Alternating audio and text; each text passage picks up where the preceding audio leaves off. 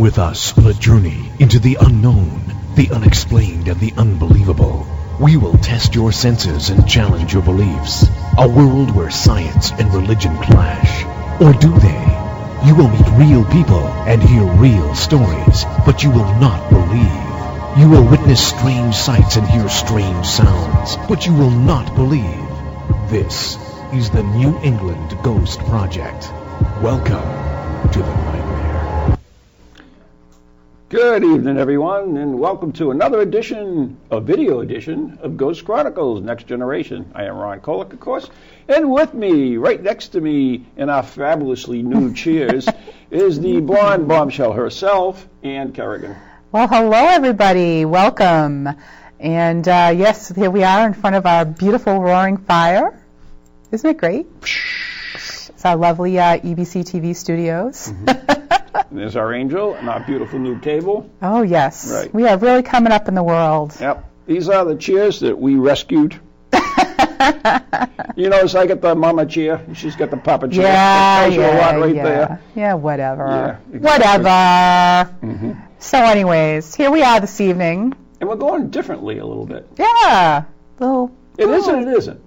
Because we're going to talk about religion and the paranormal. Yes. Isn't that one of those taboo things you're not supposed to talk about in polite company? Religion, politics, and sex. Mm-hmm. Well, you won't have to worry about the politics here. So, but tonight we are going to talk a little bit about religion. No. Please, no. We're not going to discuss that man. He who shall not be named. We're not discussing him. So she's quoting Bible now. She's really getting into the mood. The Bible, that's Harry Potter. Close enough. Well, anyhow. Mm-hmm. So, yeah, we were kind of chatting about, well, what should we do the next video broadcast on? And nobody wanted to do it with us. So nobody wanted to be our guest. We'll do it ourselves. So, what the heck? So, we decided, kind of based on where our cemetery tripping was this month, the cemetery tripping that we'll be playing in a couple minutes, we got talking about one of the graves there, and kind of Ron said, well, let's go in that direction. So we did. That's what we're going to do. Right. So it all started when we got these chairs. It's all about the chairs. Right. We went down. About those chairs. Yeah. About those chairs. You told me that was passé. Never to mention that again. Yeah, I know. Sorry. I couldn't She really cried at the Oscars. It was sad. Aw. Did she get an Oscar? Not an Oscar, a Grammy. Grammy, whatever. Oscar, Grammy, Freddie, I don't know what they are. Good for her. Yeah. Well, anyways, so continue. Yeah, so we went to get the chairs, and of course we had to go cemetery tripping, right? Yes. Right. So yes. We found this lovely cemetery. You found this lovely cemetery. I did. And we went in, and that's how it all started. So without further ado, since we did mention the cemetery and cemetery, why don't we just go right into that then? Absolutely. Russ, can you roll our cemetery tripping?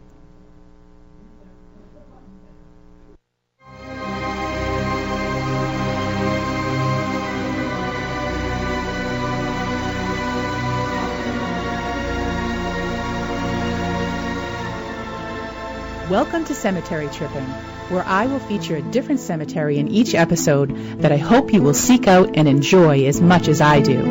As an avid taphophile or lover of tombstones, I spend a lot of time in the local New England area in the beautiful and historic cemeteries we have here. The stones here are like no others, and I have literally thousands of pictures of the intricate and symbolic carvings found on them. You can see my pictures on Facebook by doing a search for Cemetery Tripping. Today we are visiting Precious Blood Cemetery in Woonsocket, Rhode Island, also known as Rhode Island Historical Cemetery No. 6.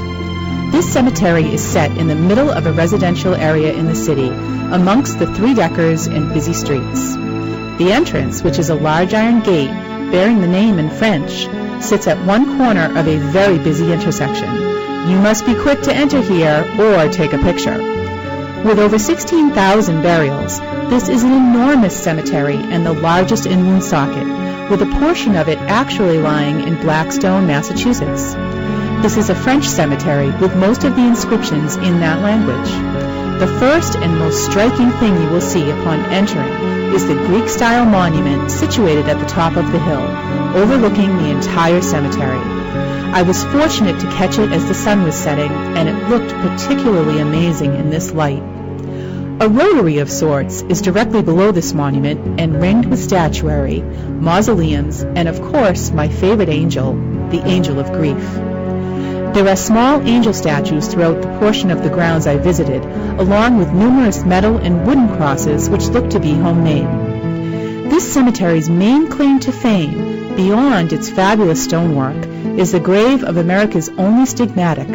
A quick definition is one who bears the wounds of Jesus Christ. Marie Rose Ferron, also known as the Petite Rose.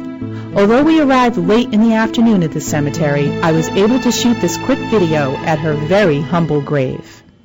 I'm here in Precious Blood Cemetery in Woonsocket, Rhode Island, and we're standing at the grave of Rose Ferron, also known as La Petite Rose, and Rose was the United States' only stigmatic.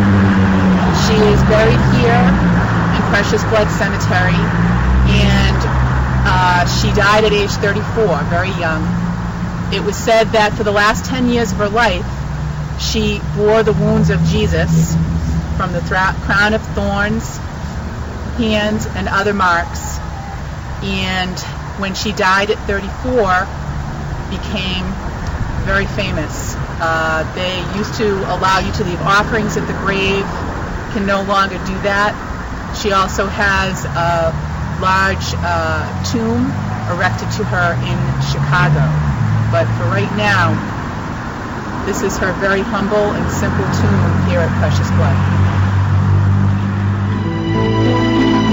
Since this cemetery is so large, I will be visiting it again in the near future to photograph more graves.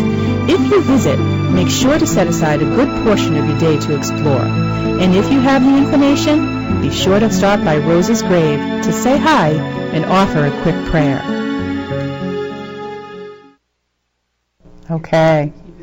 Wow. So that's how we kind of got on the topic of religion in the paranormal. Right. You know, because we went to Precious Blood and learned about Rose Ferron, who was the only U.S. stigmatic, however you want to say it. Mm-hmm. She is not a saint. A lot of people who have that stigmata have been made saints. She is still not, but she was considered a mystic, basically because she spoke with God and had the direct expression of God, you know, through the stigmata on her head and her hands and her feet. But so that was a really interesting thing. And you were saying earlier before the show, in fact, is, you know, why are we talking about religion and the paranormal? Because this isn't normal, is it? No. No matter what the beliefs are or whatever, it's not normal. This stigmatic, this other things that happen are paranormal. Right. And to me, totally, it's the same thing. It's as paranormal as talking about UFOs or Bigfoots or whatever that happens that is out of the norm for regular people. Like Donald Trump. So, oh my goodness, yeah, like him, okay. Like that guy. Moving right along. So wait, but people might say, what is a stigmata? Right. We and the stigmata, as I mentioned in the video, was having the stigmata. Let me take this back one step. When I was looking for a cemetery in Rhode Island, an interesting cemetery to go to, because we went and got these lovely chairs down in Rhode Island and in Woonsocket. So, I asked my friend Brenda from the Gravestone Girls. I'm like, what's a good cemetery in Rhode Island? And she suggested a few, and then I Googled a few, and I came up with Precious Blood, and she said, oh, yes, go to Precious Blood because there's a stigmatic there. And I'm like, I'm not really sure what that is. I should know what it is. I'm Catholic. I should know what stigmata is. But stigmata is... You're also blonde. You know, yeah, I'm blonde, so whatever. Yeah. So, anyways, I looked that up. I'm like, yeah, we're there. We are going to the cemetery. So,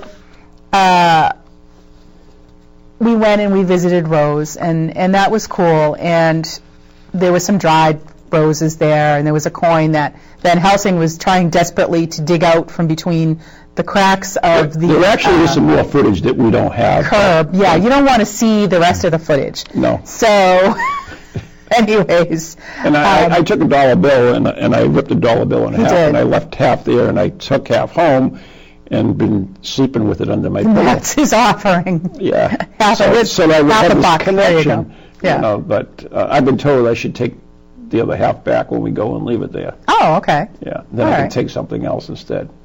Oh, take something? Yeah, get some change for my money. Take some change. Take 50 cents back. So there is a religious program, and Van Helsing brought this to my attention, called Mother Angelica. Is that the whole name? I'm going to let you go with this. Thanks a lot. Is so much fun. I know. Watch me squirm. So there is this very religious show called Mother Angelica. Is it Speaks? But anyways, she's a nun. The Eternal Word Network, just to let you know. The Eternal Word Network, folks. Look it up. So I hop on YouTube, and there is thank you, Russ. What was that? W what? WTN. WTN? EWTN. Okay. So anyways, I hop on YouTube, and bam, here's the show about Rose Ferrone with Mother Angelica. So I just took a little snippet of that, and Mother Angelica is interviewing Jean Savard Bonin, who is Sounds French to me. Author of, French-Canadian, author of A Stigmatist, which was written in 1988.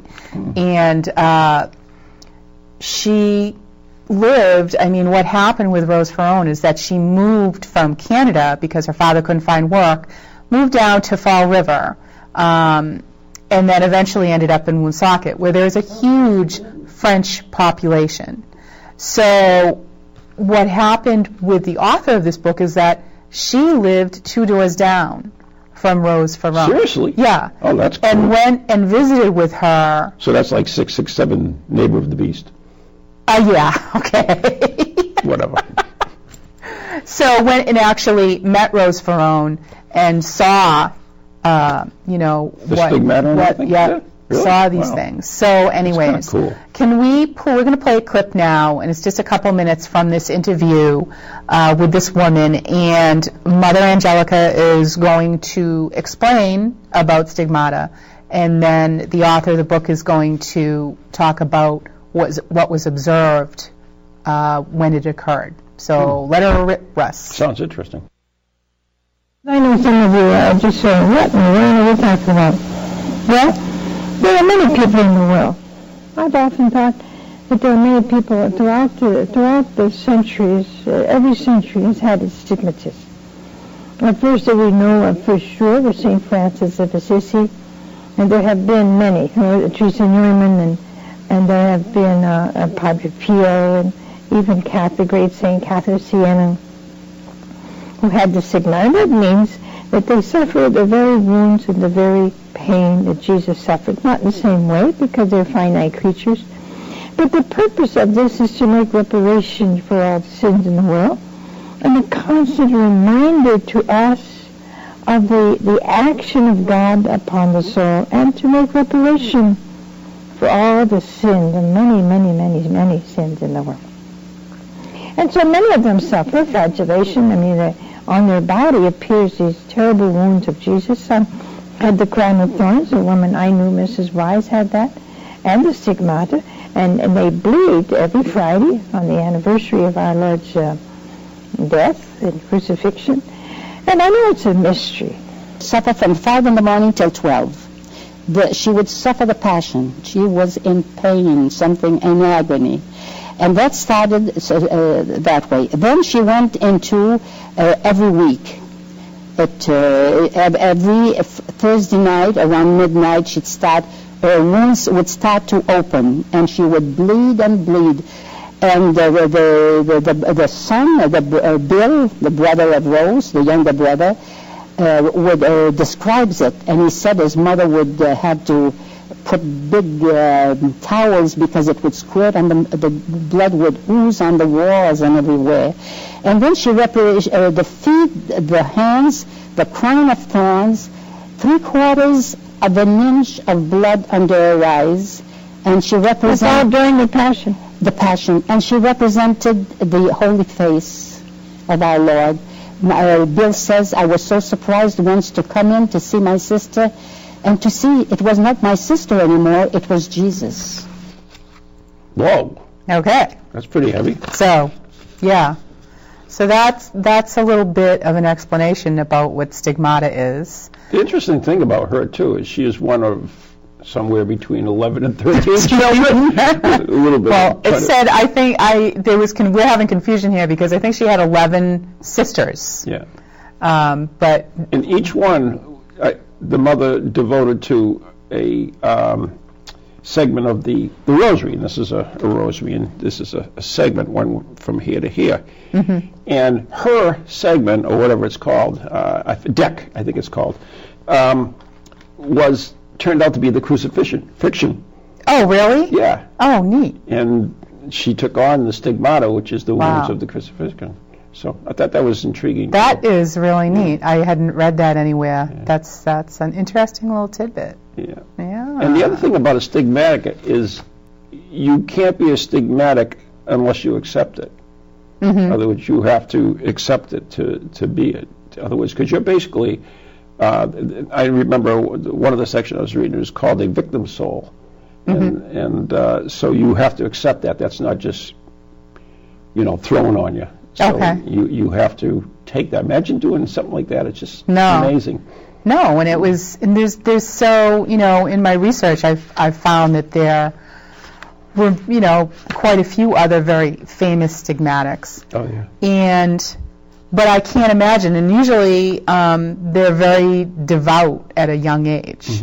Mm-hmm. Rose was like 12 when she decided she wanted to go into, to be a nun. Mm-hmm. And I mean, imagine deciding that at age 12. But she got very sick around that age. Mm-hmm. And do you know how she got sick? Well, it said that she went to bring her father dinner and missed the trolley. So she walked and was out in the cold and the slush. And she became paralyzed. And she came home, had a high temperature, and she woke up the next day, she couldn't move her arms, and then eventually did become paralyzed. Mm-hmm. And she was bedridden. Mm-hmm. She was bedridden, but she did miracles. And she had this, this horrible stigmata. So, as you heard her say, there's all this blood everywhere. Mm. But she did accept it, and that was her lot in life. Person that I could. Yeah. And there's so many. So I'm now researching this. This is intriguing. For the show, it is kind of intriguing, and I feel it totally fits in the paranormal category. This is not a normal thing. And something else is that, I mean, we have these other people. We have one from Italy, Gemma Umberta Maria Galgani. That's easy for you to say. I know. And Russ, if you want to throw up a picture of her, we have a couple pictures of Gemma. And I'm sorry if I'm mispronouncing it. Maybe it's Gemma, maybe it's Gemma. I'm not Italian, so I'm sorry, I don't know.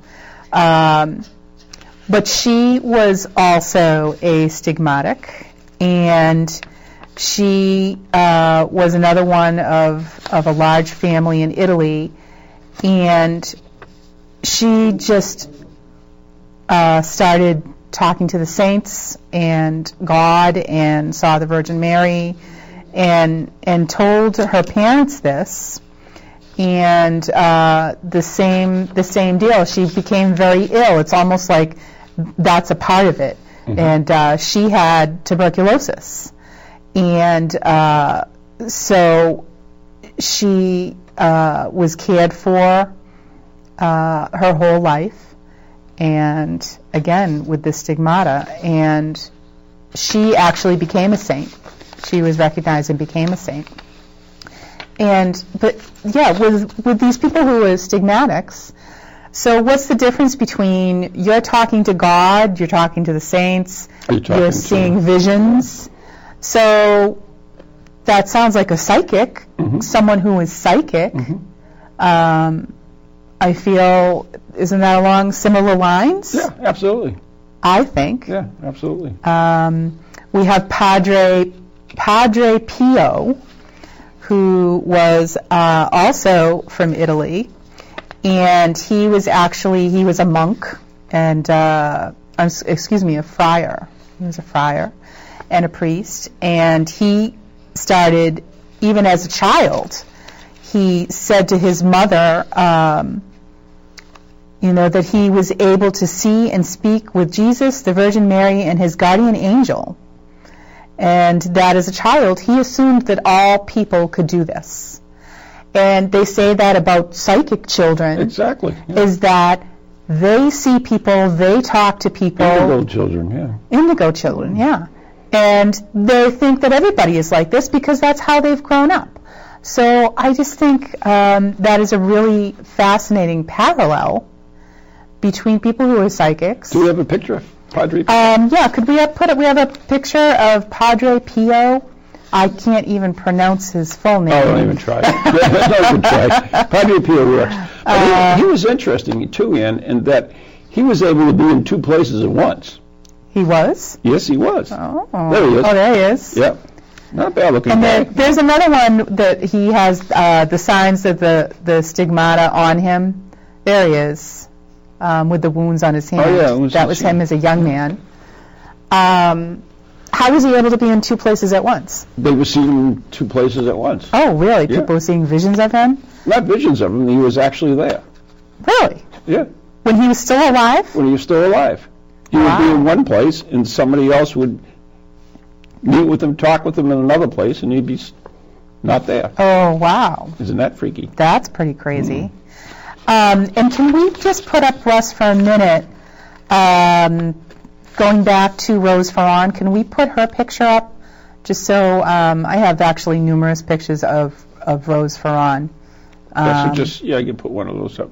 But, she was a victim soul, and one of the interesting thing about it is that how this kind of all started was that she belonged to a French-Canadian parish, right? Oh, there she is. That's one picture. And the Archdiocese decided to tax the parish so that they could build schools. Well, the French Canadians had their own school, and they didn't want any part of this. Okay. So they kind of had this big revolt. And she took on this revolt to mend it. And what she did is, once this started happening, is that each person in the revolt, even though they were adamant about it, they changed their mind and decided to go back to the parish. Wow. Yeah, so they said she had great influence upon that just through her suffering. That's amazing. All kinds of strange stuff. That is amazing. And then there is also a picture in there, we can just put the picture up for a moment, of Gemma Galgani. Good luck for Galgani. I'm sorry. There she is. Huh? And she was very beautiful. What year was that? I don't know what. Around decade or something. No, that's okay. Let me look in my notes. No, it's unimportant. Well, she was born in 1878. Okay. So I think that picture of her, she was probably in her late teens, or around 20 years old.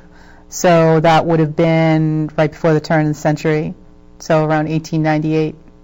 Cool. And then I think there's another one of her when she actually was suffering the wounds? From the wounds. Okay, that's her family around her bedside at her death. So, so that I think is. Wait, do I have another stigmatic? Wait, there's one more stigmatic. Okay. I know we have to move on. Good. We have time. Flipping through my notes here. I should put so much work into this. I know. Okay, we can lose that picture now, Russ. Thanks.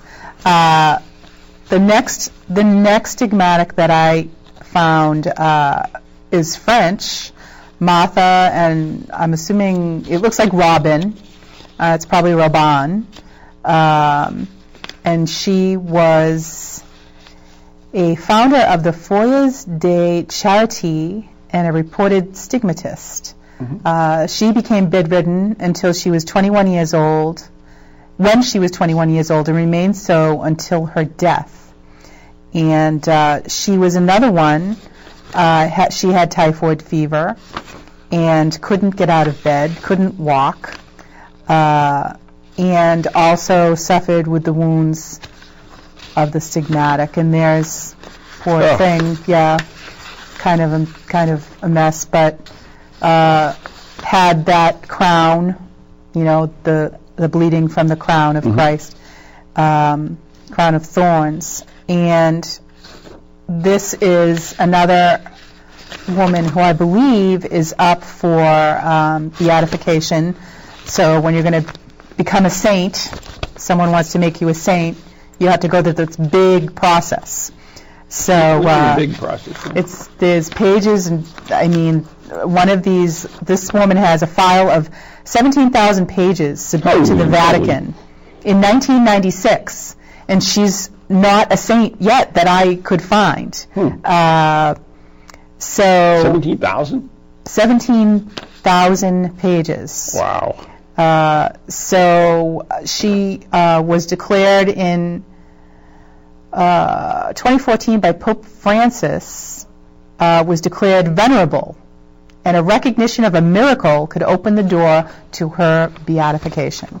So that is my stigmatic presentation. You know what the interesting thing about it, Ann, is that, we talk, everybody talks about possession and stuff like that, and all that thing, and how the Catholic Church just jumps on it. It's not an easy thing. They go through that stuff very thoroughly. I mean, like that, 17,000, and you're not, they don't just accept everything that's mentioned, Right. They do their work, to get an exorcism performed, you have to go through a lot. You really do. There's psychological doctors and everything else that you have to go through before the thing. There are other methods of exorcism, talking about the main Catholic Church. And the same with sainthood, and they have a museum of all paranormal stuff, basically, in the Vatican. Really? They do. Oh, that's cool. Yeah, I thought you'd like that. I would too. Ooh, museum. Road trip. Honey, Ron and I have to go to the Vatican on a paranormal research mission. Yep. So anyways, and they have lots of things like relics. Yeah. Do you know what a relic is? I do not know what a relic is. Okay. What's a relic? So I'm going to talk about relics. We're going to talk about relics. Okay. Russ, if you get my list of top relics ready, we will go to it, but don't start yet.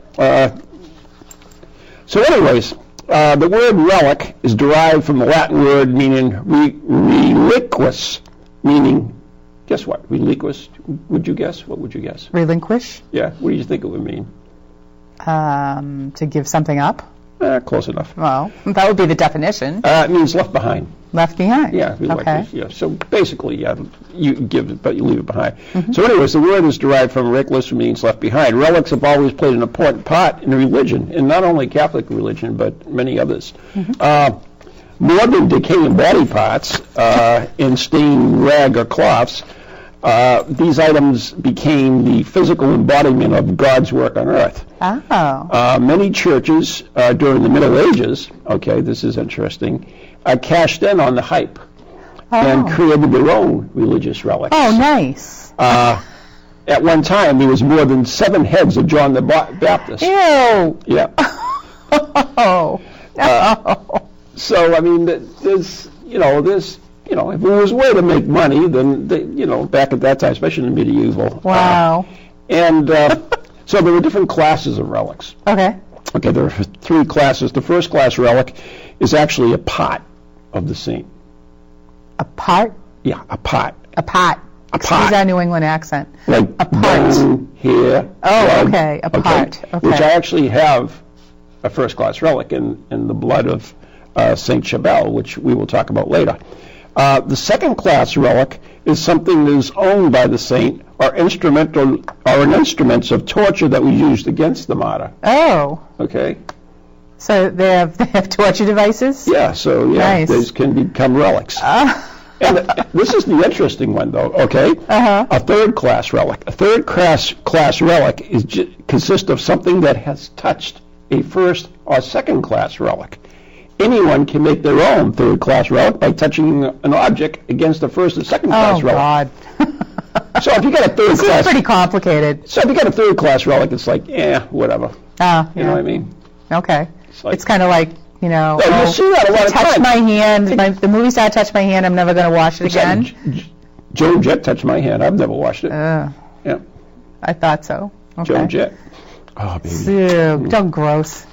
I love Joan. She's only little, by the way. I love rock and roll. Yeah, and Ron. And Ron. She's only little. Yeah, I believe it. Okay. So anyways, let's go into the top 10 relics. So just like on the Tonight Show and Dave Letterman, we will start with number 10. So the number 10, top 10 relic of the world is Yes. the chains of St. Peter. The chains of St. Peter. Apostle Peter was jailed in Jerusalem, shackled in an iron chain for preaching about Jesus. The night before the trial, St. Peter was said to have been released from the chains by an angel and let out of the prison.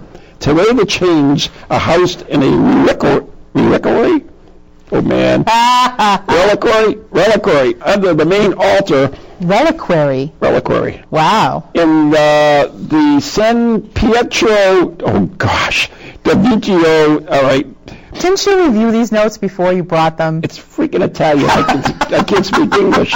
Basilica in Rome. This is true. The legend says that when the Empress Eudoxia gave the chain to Pope Leo I, he held them next to the chain.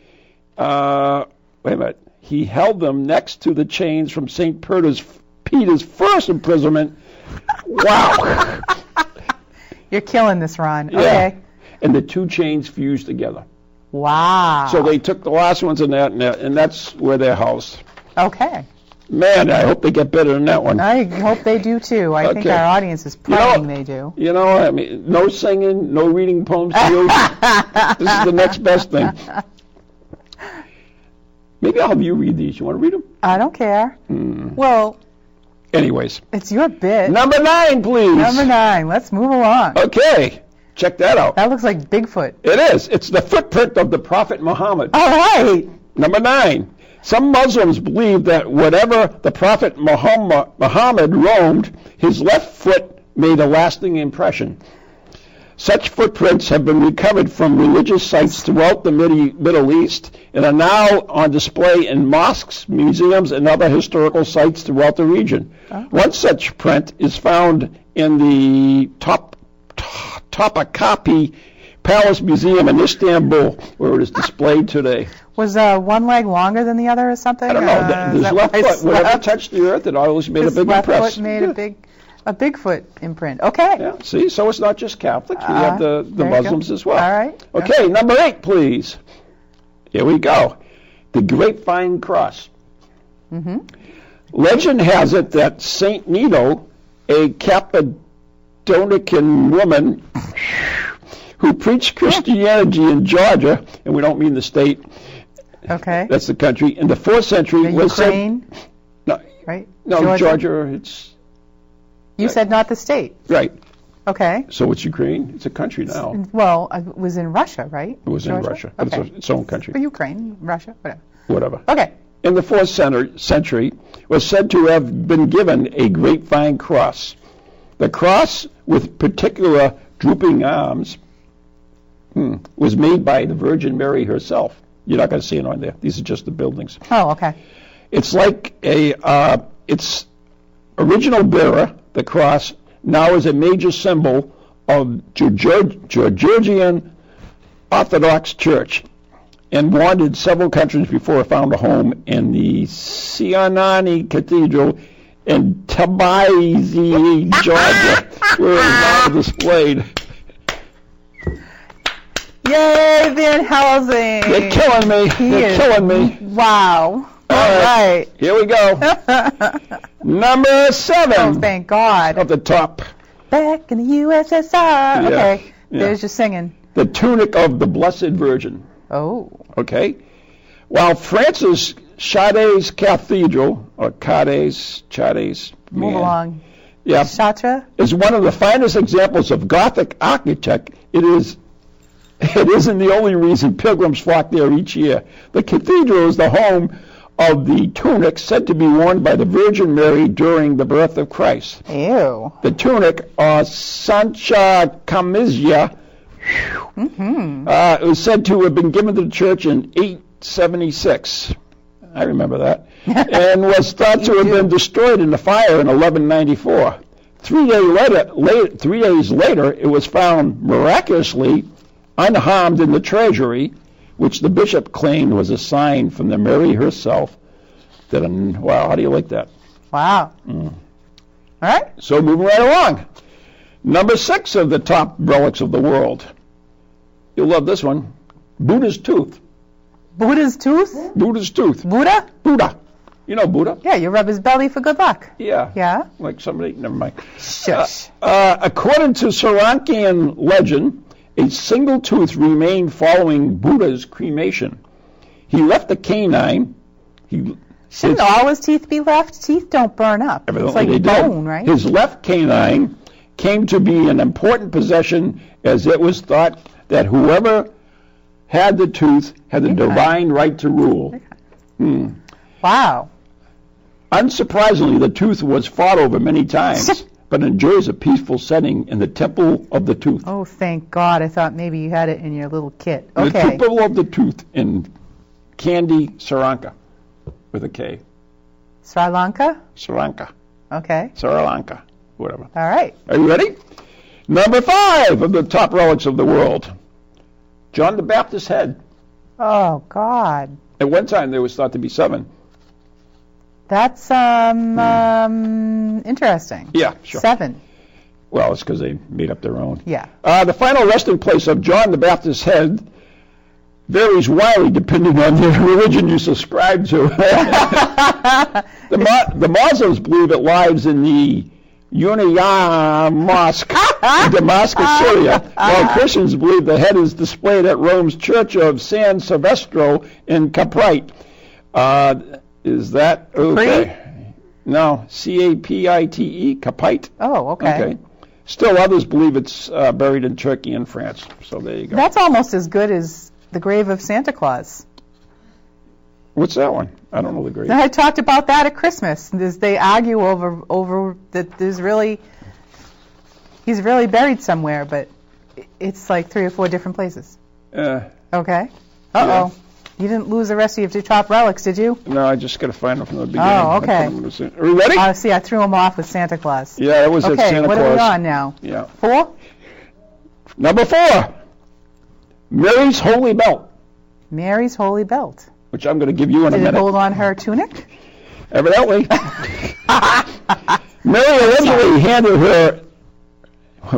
Why is this written like this? Mary allegedly handed her hand-woven camel-haired belt to Thomas the Apostle just before she ascended to heaven, which someday you will. It's kind of like the wampum belt. Yep. King Philip's wampum. When the belt was found, the belt found its way to Prato, Italy in the 14th century. A special chapel was erected to house it. Today, the belt, called Sacra Cintura, is a revered relic of the Virgin Mary and displayed 5 times a year, Christmas, Easter May 1st, August 15th, and Mary's birthday September 8th. Okay. Wasn't that neat? That's cool. Yeah, okay. Moving right along. Number 3. Muhammad's beard. Muhammad's beard. Yep. They got his footprint, now they got his Now beard. they got his beard? Yep. Ew. Said to have shaven from Muhammad's face by his favorite barber, post-mortem. Oh. The They prophet... weren't supposed to shave. It's post-mortem. Mortem. After they die, you can Evidently. shave it off? Okay. I don't know. I didn't write this. The prophet's beard is on view today in the Topkapi Palace Museum in Istanbul, Turkey. Somewhere in Istanbul. Yeah. Okay. Though relics have no official sanction in Islam, the prophet himself preached against worship anyone than God. Many visit the museum. Extensive collection, including the footprints of the prophet, which we talked about earlier, Okay. and the beard. Wow. So there you go. Number 2. You like this one. The blood of San Gennaro. Oh, I've actually heard of this one. Really? Okay. Yeah, You did? I did. Each year, the people of Naples, Italy, gather on the anniversary of the martyrdom of their patron saint, San Gennaro, to watch a miracle. Oh, they get to see this. The liquefying of the saint's dried blood. And I'm going to talk about that after these are all over. All right. The miracle occurs like clockwork on September 19th, and as many as 18 additional times a year. The fact of the phenomena, you notice they say phenomena, just like paranormal phenomena, Yes. has Imagine. been questioned by scientists, has never stopped the celebration. Many believe the so-called miracle of the blood serves to protect the town from harm, such as the nearby Mount Vesuvius, and we know all about that, right? Vesuvius? Yeah, that too. Okay. The belief has been partially legitimized in years when the blood failed to liquefy and bad things happened. Uh-oh. Witnessed in 1527's plague, an earthquake in 1980, and even a defeat of the Napoli soccer team. Oh, jeez.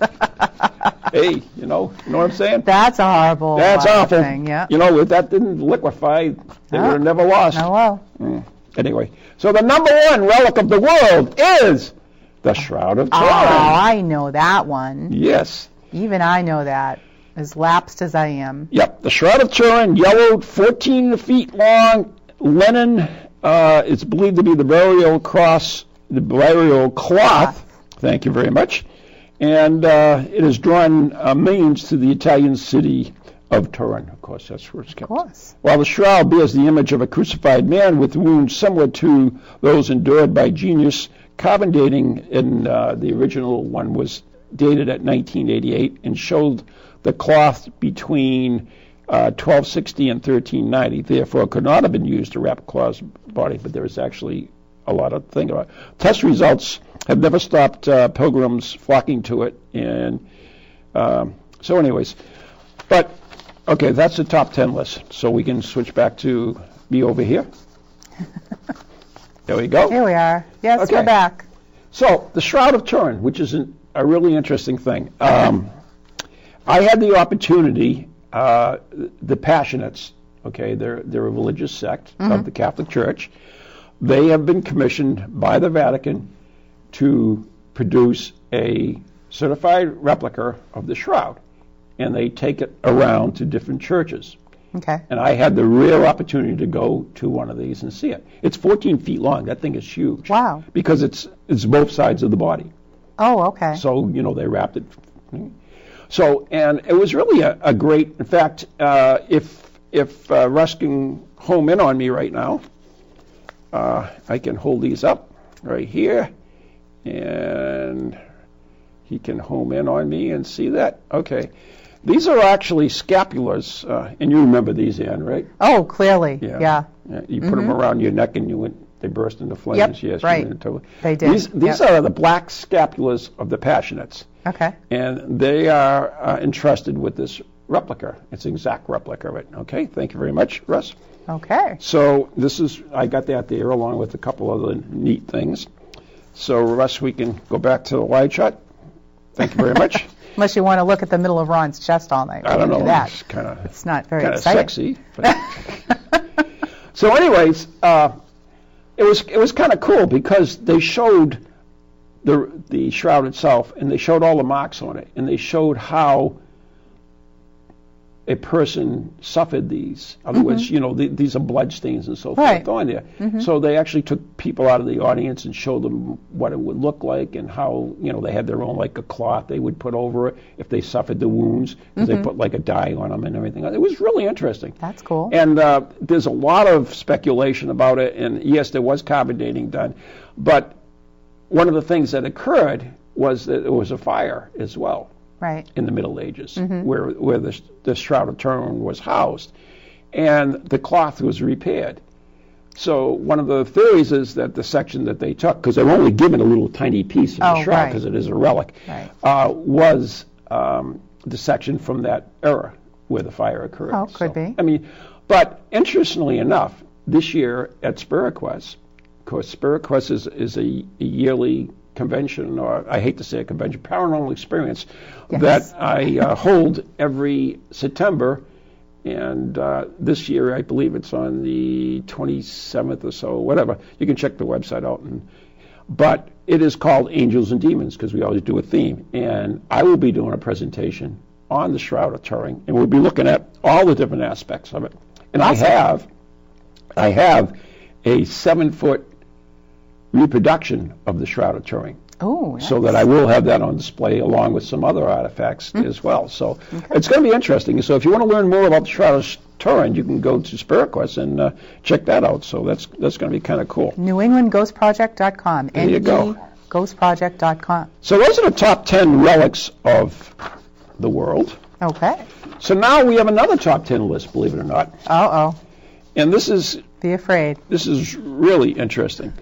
So, Russ, we are going to do the top 10 odd relics of the world. Okay. Because, that's me. They're still relics, though. They are relics. Okay. They are official relics. They're official relics. As I describe them, you will see why they are odd. Like Ron. Like Ron. So, can we have number 10, please? All right. This is the Mandy Lion of Edessa. The Mandy Lion, Mandylion, so Mandy Lion. Okay. It's the poor man's Shroud of Turin. All right. The Mandy Lion of Edessa is a towel on which Jesus had dried his face. In other words, somebody gave him a towel and he dried his face on it. The legend behind the relic is the towel was created after a Turkish king, Agaba of Edessa, commissioned an artist to produce a portrait of Christ. Okay. After failing to capture Christ's brilliance, the artist was given a towel by Christ himself. When the artist returned with the Mandy Lion, the king was cured of leprosy. Oh, God. And leprosy. Mandy Lion of Edessa remains one of the most important relics of the Vatican's collection, and is currently resided in the Pope's private chapel. Oh, wow. Yeah. So there you go. All right. There it is. All my skills. All right. So number 9 of the oddest relics. Yes. Number 9? Number 9? Here we go. The Virgin Mary's breast milk. Oh, gross. What? Okay. Just think it's only number 9. Oh, man. Here we go. Okay. The holy breast milk was an extremely popular relic during the Middle Ages. Really? An entire church was built outside of Bethlehem on a rock which had miraculously turned white after coming in contact with the Virgin's milk as she breastfed Christ. Wow. Another legend says St. Bernard was praying before the statue of the Madonna when milk sprayed from the breast of the statue into his mouth. Many vials of milk were taken and transported all over Europe. French theologian John Calvin had the Virgin Mary been a cow, her whole life would have been produced for such quantities. Terrible. All right, move along. What? Nothing to see here. Move along. Oh, my God, what is that? Here we go, number 8. Now, this is the only... That's somebody's finger? This is the only item that made both lists. What is it? Buddha's tooth. Oh, gross. Oh, it's Buddha's tooth. Ew. After Buddha was cremated, his left canine tooth was found in the ashes by his disciple Kemba, who gave it to the king of Brahmada so that it could be venerated. Legend began to circulate, and the most prominent of which was that whoever possessed the divine right of the king, in other words, whoever was king. Many wars were fought for no other reason to own the tooth. Okay, if you're listening to this show on a podcast, count yourself fortunate. That's all I have to say. Oh, you don't like his tooth? No. The tooth was said to be responsible for converting many Indian kings to Buddhism, performing miracles each time it was threatened with destruction, and is now placed within 7 golden caskets and displayed on special ceremonies. Thank God. All right. Buddha's Keep tooth. going. Yeah, we're in the... Wow, we're actually running out of time. Yeah, you need to move along. Number 7, please. Here we go. So isn't that more blood? Is Yep, the it's blood more effect? blood. St. Januus? How do you say that? Januus? You can't see. Your finger over it. Januarius's. Januarius blood. Januarius? Yep. Is that the name January after? Fittingly, he's the patron saint of blood banks. Oh, no. Saint Jan, as I will call him, Okay. was beheaded at the volcanic crater of Sofla Tata or something in Tartar sauce? 305. The blood was saved by a woman called Euspia and taken to Naples. Allegedly, the conjugated blood liquefies like clockwork. Coagulated? Yeah, that too. Okay. Preserved in 2 vials. The blood removed from the shrine 3 times a year, and I'm not going to give you the days. And 1,000 watch the blood turned into liquid. Wow. Yep. Just like that. Just like that. Okay, right. number, where are we? 6. Ooh, did I throw away 6? I hope not. He has to jump out Oh, of the really? chair and find it. Number 6, where are you? Oh, here you go. You sure it's 6? Oh, I got it. Okay, number 6. Here we go. It's the cloak of Muhammad. Oh, okay. I mean, we had the Turin of Mary, so why not the Cloak of cloak of Muhammad? The founder of modern Afghanistan, Ahmad Shah, once found a cloak of Muhammad in Bokhara. Wanting the relic for himself, he was asked his keepers to lend it to him. Adverse to lending such an item, Ahmad Shah vowed never to take the cloak away from a very large boulder. Their trust proved undoing as soon the cloak became in the hands of the king and immediately removed from the rock and transported to Kandahar. The cloak is now kept in a shrine near the Ahmad Shah's tomb, where a boulder also resides. A what also is that? Where the boulder that was connected to the boulder. Oh, Yeah. the boulder. Yeah. The boulder. All right, so that move makes on. sense. Okay. Move along. Number Number 4. 5. I thought we just did number 5. That was 6. Oh, okay. 5. Time flies by when you're having Oh, fun. it is. Yeah, the Shrine of the Magi.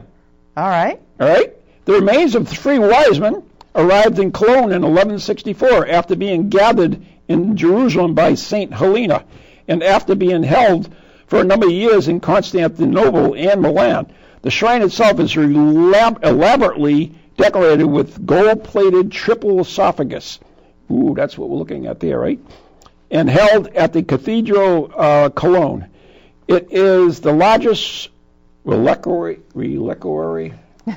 whatever. Reliquary? Yeah, in the Western world. Relics have become such an important aspect of Cologne's sense of identity that the 3 crowns on the city's coat of arms represent it. So there you go. Okay. All right, moving on. Balance. Number 4 of the artist's relics. Oh, boy. Here we go. St. Teresa of the Anvil's hand. Oh. St. Teresa had a surprising role in the Spanish Civil War in the ensuing Franciscan, what's his name? Franco's dictatorship. You know Franco? Okay. He ruled Spain. Okay. Okay. Yeah. Catholicism was a major aspect of Franco's regime, and St. Teresa was used as a propaganda tool in endorsing his offensive ideology and warped representation of the traditional Spain. Wow. In 1937, the future tyrant Francisco Franco acquired the hand of St. Teresa Ew. after it had been stolen from a convent in Ronda. He took the mummified hand wherever he went, and even slept with it beneath his pillow. Oh, gross. That's nasty. He was obsessed. Just for luck? Yep, he was obsessed with and ended up in his death clutching it in 1975. Oh, how sweet. Okay, moving right along. Number 3 of the most odd religious things. And what could be worse than a hand? How about the whole arm? Oh. Mary Magdalene's hand. Arm, the whole arm. In 1191, St. Hugh visited the Abbey of Faircamp, shown the Abbey's relic of Mary Magdalene's arm. He tried to take a piece, finding difficult to remove the chunky manual. He, to the horror of the monk, he bit off 2 fingers. Oh my God! He justified his actions. Oh no! He justified his actions thusly. If a little while ago I handed the sacred body of the Lord with my fingers in spite of my worthiness, and partook of it with the lips of my teeth, then why should I not treat the bones of a saint in the same way? Oh, gross. Without that's forgetting. horrible. In other words, saying if he's taking the Eucharist, why can't he just take a nip out of I think we should Mary move Magdalene's along. arm? Yes, because I know we're we're going running to run out of time. Yeah, time. okay. Number 2 of the oddest thingies. And this, of course, is St. Catherine of the Seneca's head. Now we have the whole head again. Okay. Yeah, we that's moved great. up from the whole arm to the She head. looks like a zombie. Yes, I'm she does. sorry. Well, she's squatted in that picture, too. Yeah, she is, but Okay. I'm sorry. St. Poor thing. Catherine of Siena once received a vision that Jesus gave her wedding finger made of holy foreskin. Oh, no! Great. Now the people in the control room are shrieking. She died of a stroke at age 33 in Rome. Oh, Lord. However, the people of Seneca wanted her body to be venerated. Realizing that they couldn't take her whole body back, they cut off her head inside a sack. All When right. the guards stopped the thieves, they only found 100 rose petals in the bag, and had no choice but let them go. The head is still on display in Seneca, along with St. Catherine's dismembered thumb. Oh, gross. Okay, go to 1 because we've got 2 minutes left. Number 1. Here we go. The holy foreskin. Oh, no! Also known as the holy purpose. Prepuce. It's the earliest historic appearance of Jesus' foreskin came when Charlemagne presented it to Leo II in 800. All right. Interestingly, most of the visions related to the holy foreskin were by female saints. That's Saint Bridget disgusting. claimed to have had orgasms when bits of the foreskin dropped on her tongue by an angel. We got 1 minute left. We got to wind this up. Okay, take the